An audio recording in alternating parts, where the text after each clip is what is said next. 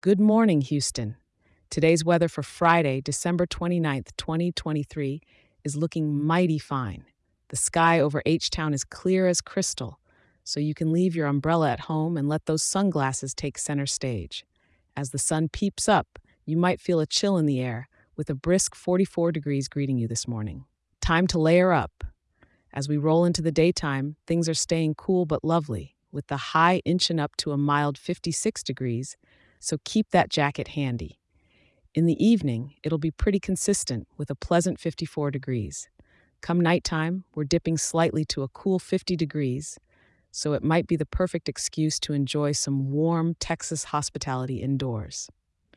Winds are taking it easy today, breezing through from the northwest at around 5 miles per hour. Gusts could pick up a bit, but nothing to write home about. And with humidity sitting comfy at 31%, your hair should stay just the way you like it. Whether you're wrapping up your work week or starting your evening plans, the great outdoors is inviting you to enjoy Houston's beautiful, sprawling parks, or maybe a nice evening walk by the bayou. Just make sure to wear something warm. I'm grateful you tuned in, and don't forget to check back in tomorrow for another daily weather update.